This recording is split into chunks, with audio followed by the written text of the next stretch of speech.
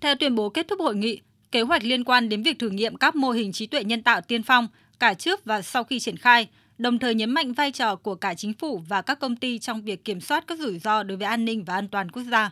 Một hội đồng chuyên gia cũng được thành lập do chuyên gia khoa học máy tính người Canada Yoshua Benzo, người được coi là cha đẻ của AI dẫn đầu, chịu trách nhiệm soạn thảo báo cáo thực trạng khoa học để xây dựng hiểu biết chung về những thế mạnh và rủi ro của AI. Đánh giá về kết quả hội nghị, Thủ tướng Anh Rishi Sunak nhấn mạnh.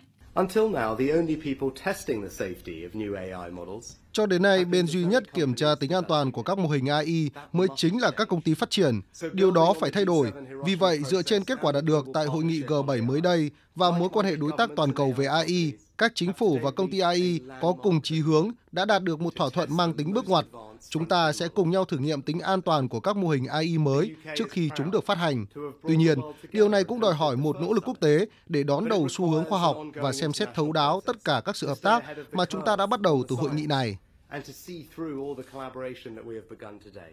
Tuyên bố được xây dựng dựa trên tuyên bố Bletchley, được tất cả các quốc gia tham gia đồng ý vào ngày đầu tiên của hội nghị. Đây là một trong những bước tiến quan trọng hướng tới xây dựng cách tiếp cận toàn cầu nhằm đảm bảo AI an toàn, có trách nhiệm cũng như đặt nền móng cho các hội nghị thượng đỉnh về an toàn AI trong tương lai.